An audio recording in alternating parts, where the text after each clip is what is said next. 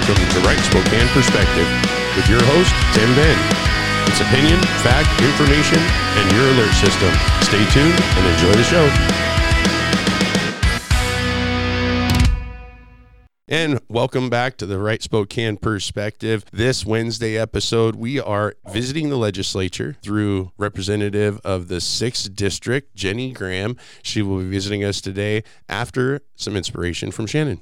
We are going to talk about walking by a blessing. In 1799, 12-year-old Conrad Reed found a large, glittering rock in the stream that ran through his family's small farm in North Carolina. He carried it home to show his father, a poor immigrant farmer. His father didn't understand the rock's potential value and used it as a doorstop. The family walked by it for years. Eventually, Conrad's rock, actually a 17-pound gold nugget, caught the eye of a local jeweler. Soon the Reed family became wealthy, and their property became the site of the first major gold strike in the United States. Sometimes we walk past a blessing, intent on our own plans and ways. After Israel was exiled to Babylon for disobeying God, he proclaimed freedom for them once again. But he also reminded them of what they'd missed. I am the Lord your God, he told them, who teaches you what is best for you, who directs you in the way you should go. If only you had paid attention to my commands, your peace would have been like a river, your well-being like the waves of the sea. God then encouraged them to follow him away from old ways into a new life.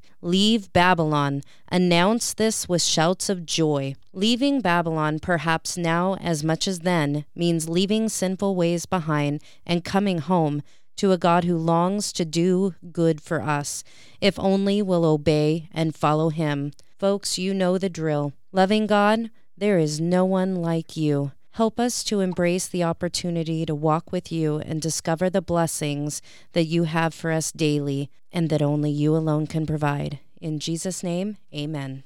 Amen. Well, it seems like we need to embrace opportunities instead of just walking by them. But right now, it seems like we're whistling past the graveyard, almost literally. And we have an opportunity in this state legislative session to protect victims of crime. When we talk about either sin or the things that were going on back in times in Israel, we're looking at some major sins against humanity, really, in our state going on, and the state legislature has an opportunity to fix some of them. And I'm going to bring up one that I just brought into the studio today with me. It was a local newspaper article. A man who spent 10 years in prison for 2012 murder, back in jail on suspicion of attacking a woman. That's right here in Spokane. And so we're going to bring Representative Jenny Graham into the conversation because she is on the Public Safety Committee. Welcome to the conversation, Jenny. Hi, Tim. Thanks for having me. Well, Representative Graham, you are on some of those important committees, and you've been an activist as an individual, and now you are taking action as a legislator to try to keep people in Washington safe. What is the legislature doing about that?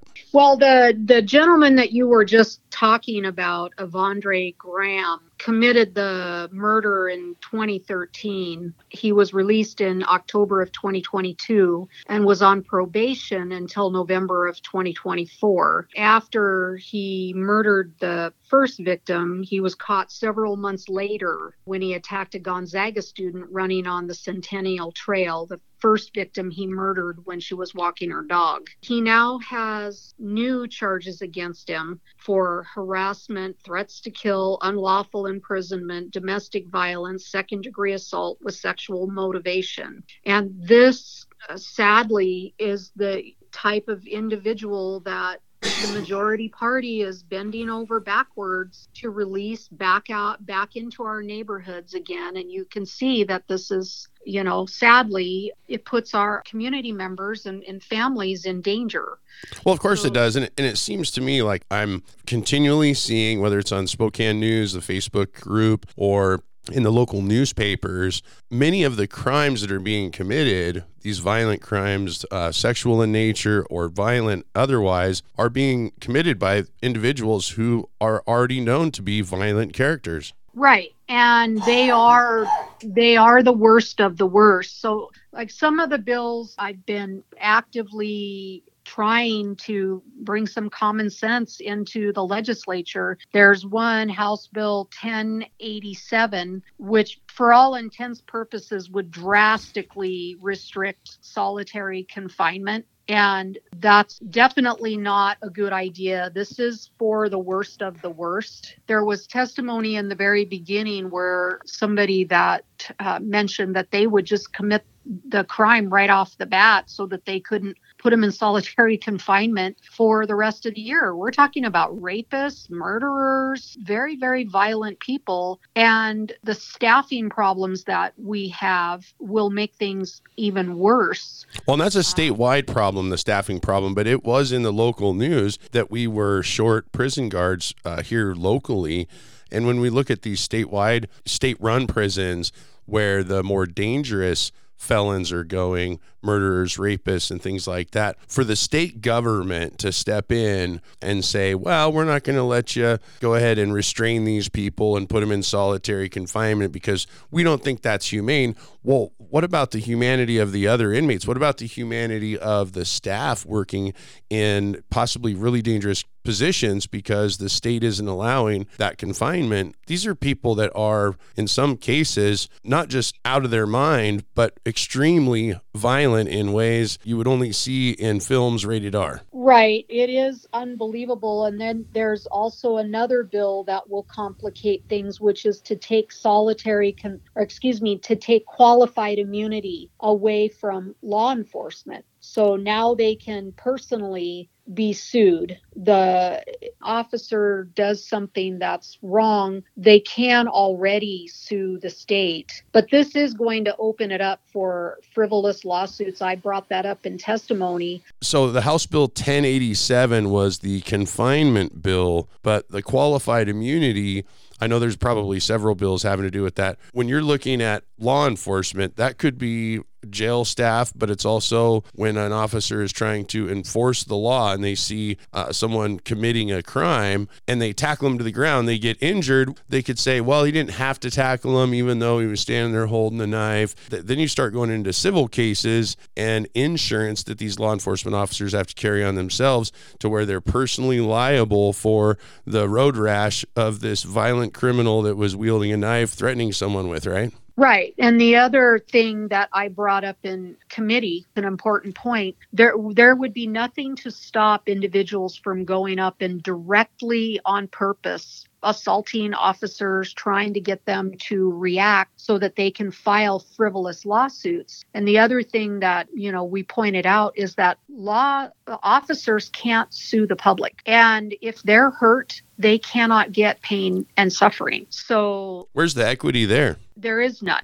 Something has absolutely changed. I mean, should we have training requirements for officers? Absolutely. And it is up to the state to make sure that they are trained. But what is being done? Where's the expectation from society? When I was growing up in Washington State, if you were out in public and you were engaging with police officers, there were certain expectations from you and how you conducted yourself in that situation. And we have, it seems, nothing anymore. No requirements for the public. So maybe it's time, if they're going to move this forward, to pass a bill that says if you yourself hurt an officer, assault him, kill him, or whatever, now you can personally be sued. Now, so where's the, do you have the bill number in front of you on one of the bills having to do with qualified immunity? I don't have that one right off. You don't have the bill, but it's something that people can go to the legislative website, ledge.wa.gov, and they can find bills on qualified immunity. You can do searches for bills, word searches. This qualified immunity is a big deal because we see law enforcement's hands already tied in so many different ways. And of course, we're already sending them into dangerous situations that most of society doesn't want to be in. That's why we call 911 and we don't deal with the problems ourselves, because we need law enforcement there who have the ability to use restraint or use certain tools to take a situation that's very dangerous and control a suspect who is putting the community in danger. And if they're looking at, they could be sued. I mean, a lot of the reasons why I wouldn't personally want to step in to situations, whether it's domestic violence or a robbery, is because I'm just me. What if something happens? And it's not like with CPR, if I see someone that's in distress and I administer CPR, there's Good Samaritan laws that protect me from liability. Well, the person was already choking to death. I was just trying to dislodge it. So you don't get sued. Well, now we're taking basically the Good Samaritan laws away from our law enforcement and saying, well, yeah, there was a dangerous person there and it was your job to disable that knife-wielding person, but you didn't have to break his finger. It might have been an accident, but now we're personally suing you. Right. But that can also be, too, if they're not even on duty. If they're out in the public and they're not actually working, there's a part of that in there as well. But this absolutely has a chilling effect. Washington State is already the very last in the entire nation for police officers per capita. If you pick up the phone to call 911, we have the least amount of officers in the entire nation to answer those calls. That, in itself is concerning. We're losing officers. They are transferring, they're retiring, they're doing everything they can to move out of this job. We don't have the younger people coming in because, quite frankly, who wants to do these jobs more? Well, and you're looking at the liability that you carry and the dangerousness of the job. We see the demonization of law enforcement at the local level, at the federal level, by activists groups. And so it is hurting recruiting, but it is nice to know, Jenny, that you're over there fighting for your constituents as well as other people's constituents statewide to firm up some of these laws so that law enforcement can again do their job. And of course, Senator Jeff Holy from your district, the 6th district, is also looking for funding to boost personnel statewide when it comes to law enforcement because of those low numbers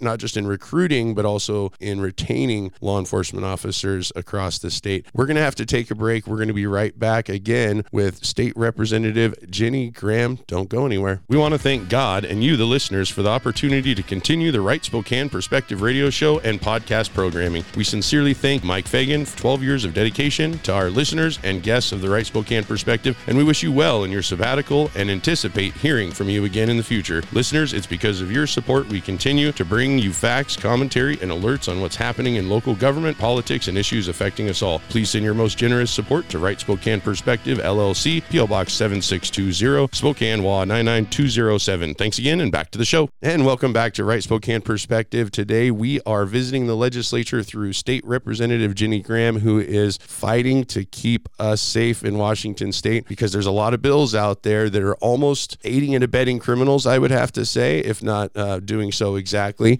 It seems like maybe all of those bills are doing nothing but legislating. It's legislating criminal activity. And the reason why it's legislating criminal activity is we're being softer and softer on crime. We see more repeat offenders, as we talked about in the first half. Now they want to make sure that these offenders have better benefits when they're in jail, and they don't look at having solitary confinement be a punishment if they're violent and misbehaving in jail as well.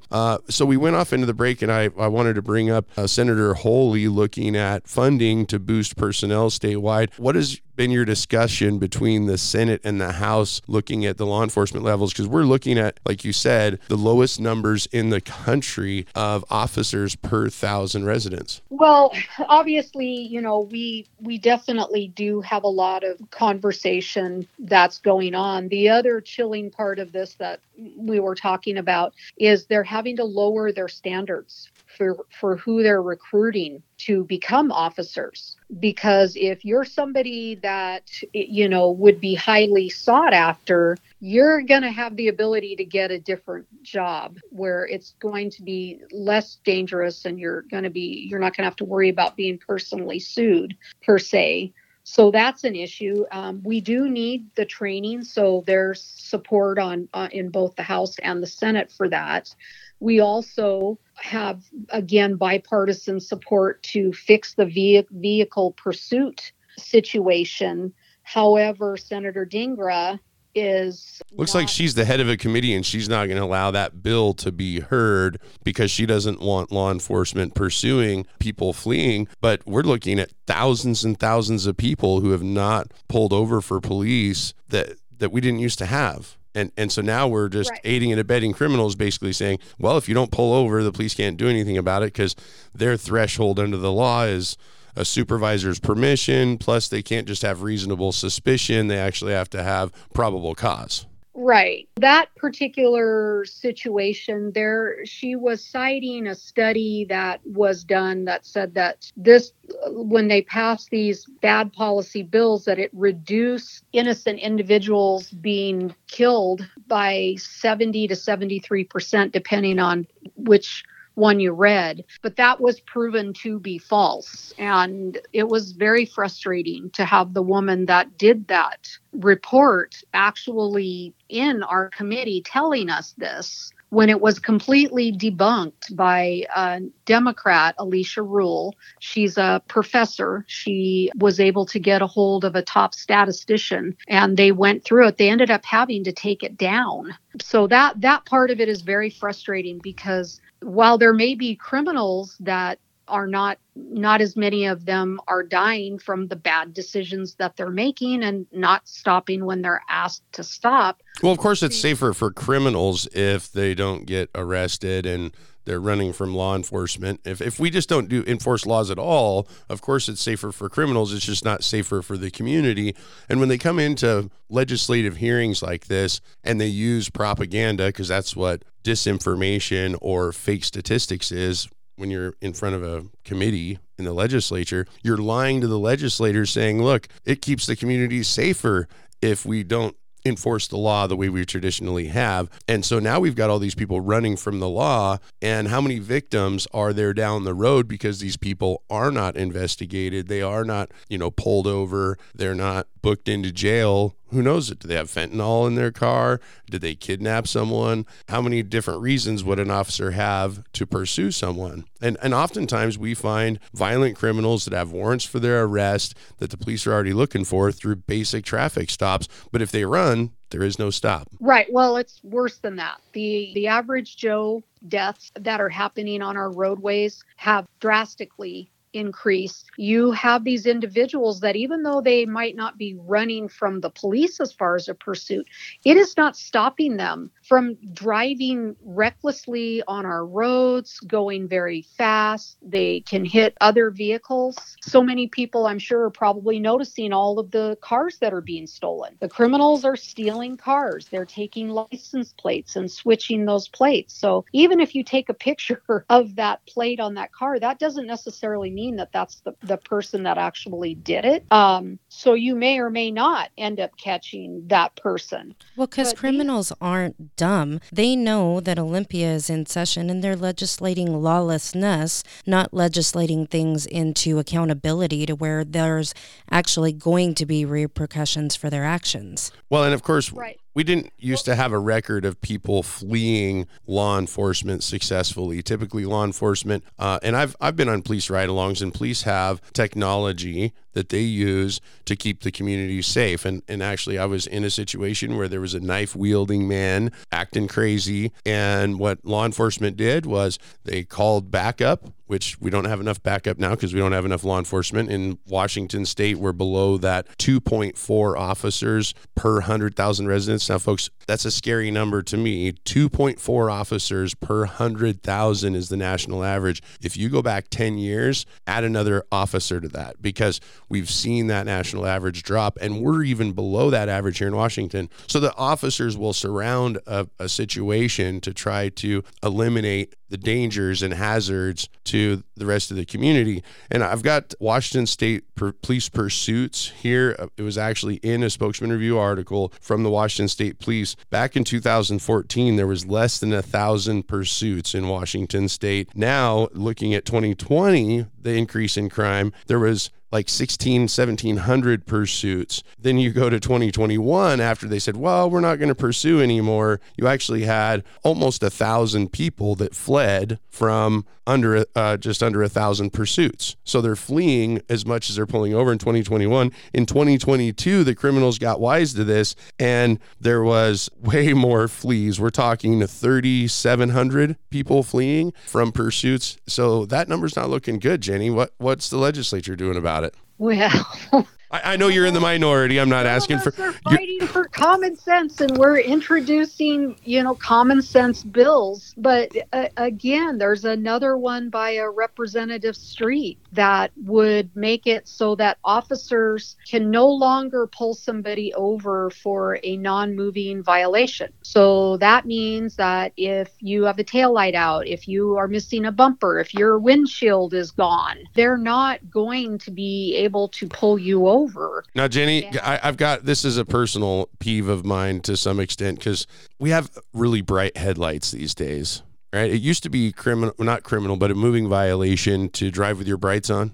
And I do a lot of travel, especially in the winter. A lot of it's at night because we have less daylight hours. People just don't seem to care that their brights are on. They're blinding people and could cause a traffic accident. And I'm thinking we need more officers to get people to pay attention to basic safety issues like that.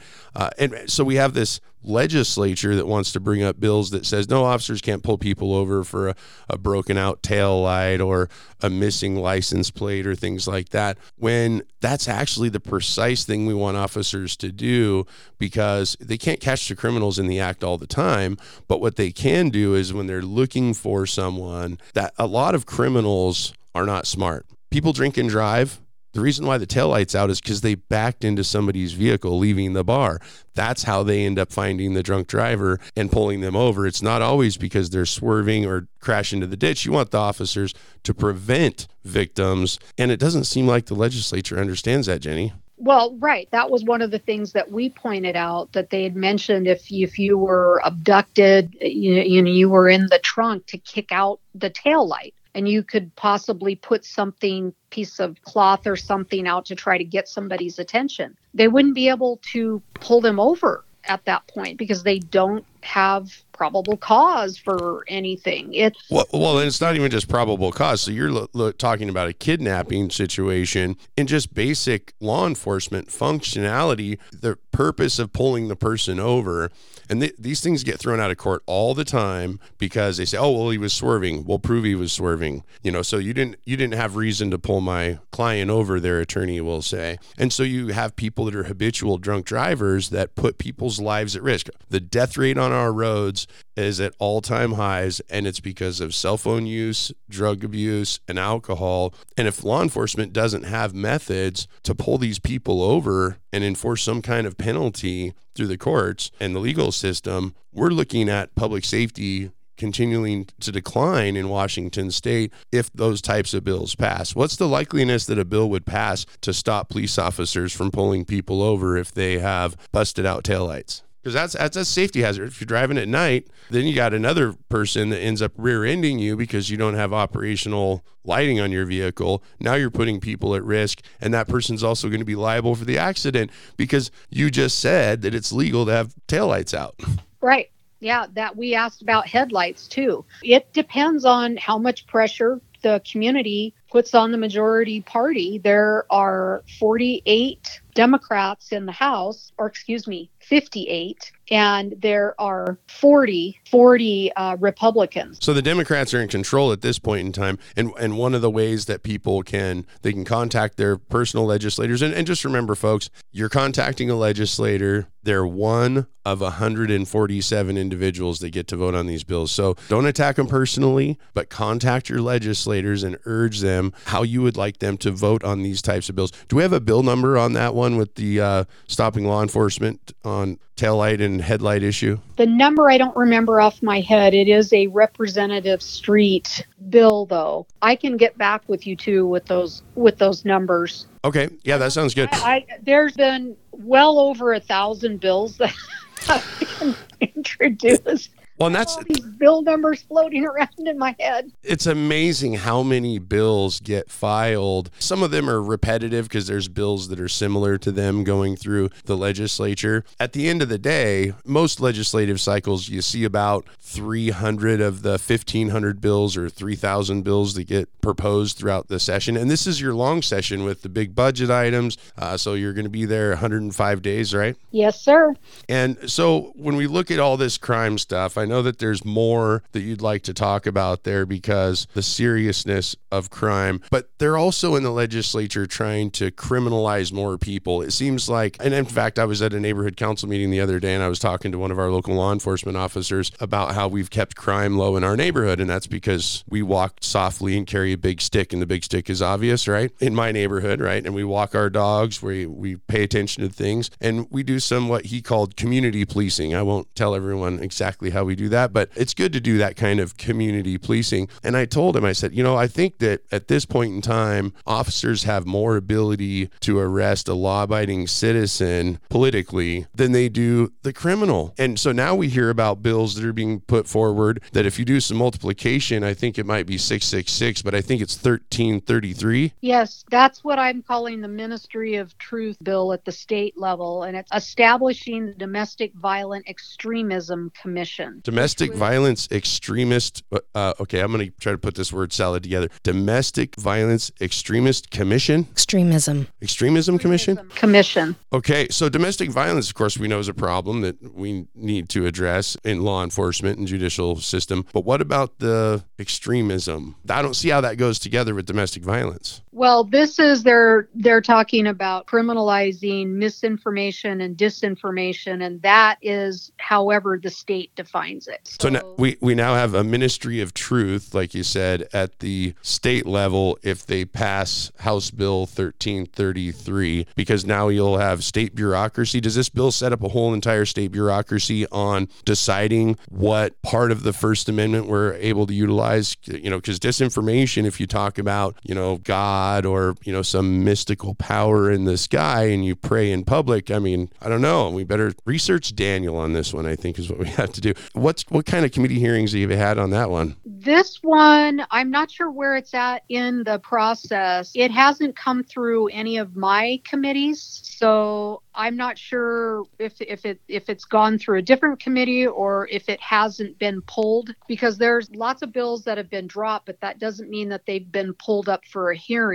Right. When's cutoff for all these bills? When do they have to make it through the process before they just have to get pushed off till the next legislative session? I believe that it's the 17th of this month. Oh, okay. All right. So that is coming up here really shortly then. So when we look at bills like this, to me, it's amazing that we even have a bill like this, the Ministry of Truth, the disinformation bill in House Bill 1333 here in Washington State, because I would say that over the course of the last couple of years, biggest source of disinformation has been our own state government when they're talking about the efficacy of vaccines and things of that nature. Yes, that is true. And the state health department, Dr. Shaw, was in the Healthcare and Wellness Committee, which I'm also on, and that topic did come up. They were mentioning misinformation and disinformation regarding the vaccines, and I did ask what was being done to help any individuals that have had adverse reactions from the COVID-19 vaccines or boosters or deaths, and I didn't get an answer. And I'd also asked if they were going to be watching the DC hearings, and they said, yeah, but they probably wouldn't be able to watch all of them. Now, what's interesting is the CDC has now added these vaccines to the vaccine schedules for our kids. Yeah, childhood. We covered that this last week on the show, and it's not just one for the kids; it's multiple shots and it's not like school age children. We didn't cover all the stuff for the school age. It was from birth to 15 months old. They're going to have multiple shots and a booster in their first 15 months of life, when at the very same time, it was just published in the news that Dr. Fauci talked about the problems with the vaccine and that they weren't effective. And so he said that we need more effective vaccines, that these ones aren't working. Well, if they're not working and their efficacy is way less than what was advertised, because you can still get it, still spread it, all that other stuff that we've talked about over the last months, why are we going to put that on the schedule for the schools to mandate for kids? Well, Congresswoman Kathy McMorris Rogers, she's put out a couple of statements, and there have been DC hearings that have been going on, and they were asked about that. And basically what they were saying was this would give protections, I believe, possibly for VAERS, if I understood that correctly. But here's the concern that I have been bringing up, and most vociferously, is that with the Federal PrEP Act, you can't sue anybody. And if you stop and think about what happens with VAERS, if it's your child, you have to prove that it was that it happened with, and there's only so much money. So right. if your child ends up being very seriously injured, which I've seen video of this families talking about their experiences, there's no help that's set up at the state level or the federal level, and it's not easy to get any sort of help. So why would we do this when the kids are more at risk of accidental drowning or dying in a car accident than they are from this? It seems insane to me that the state and the federal government would move forward with those things. But unfortunately, we are out of time today. So, folks, I want to thank Jenny Graham again today coming on. We may extend this program to podcast, but for now, it's the end of our radio broadcast. We will be back with you again tomorrow. Bye-bye.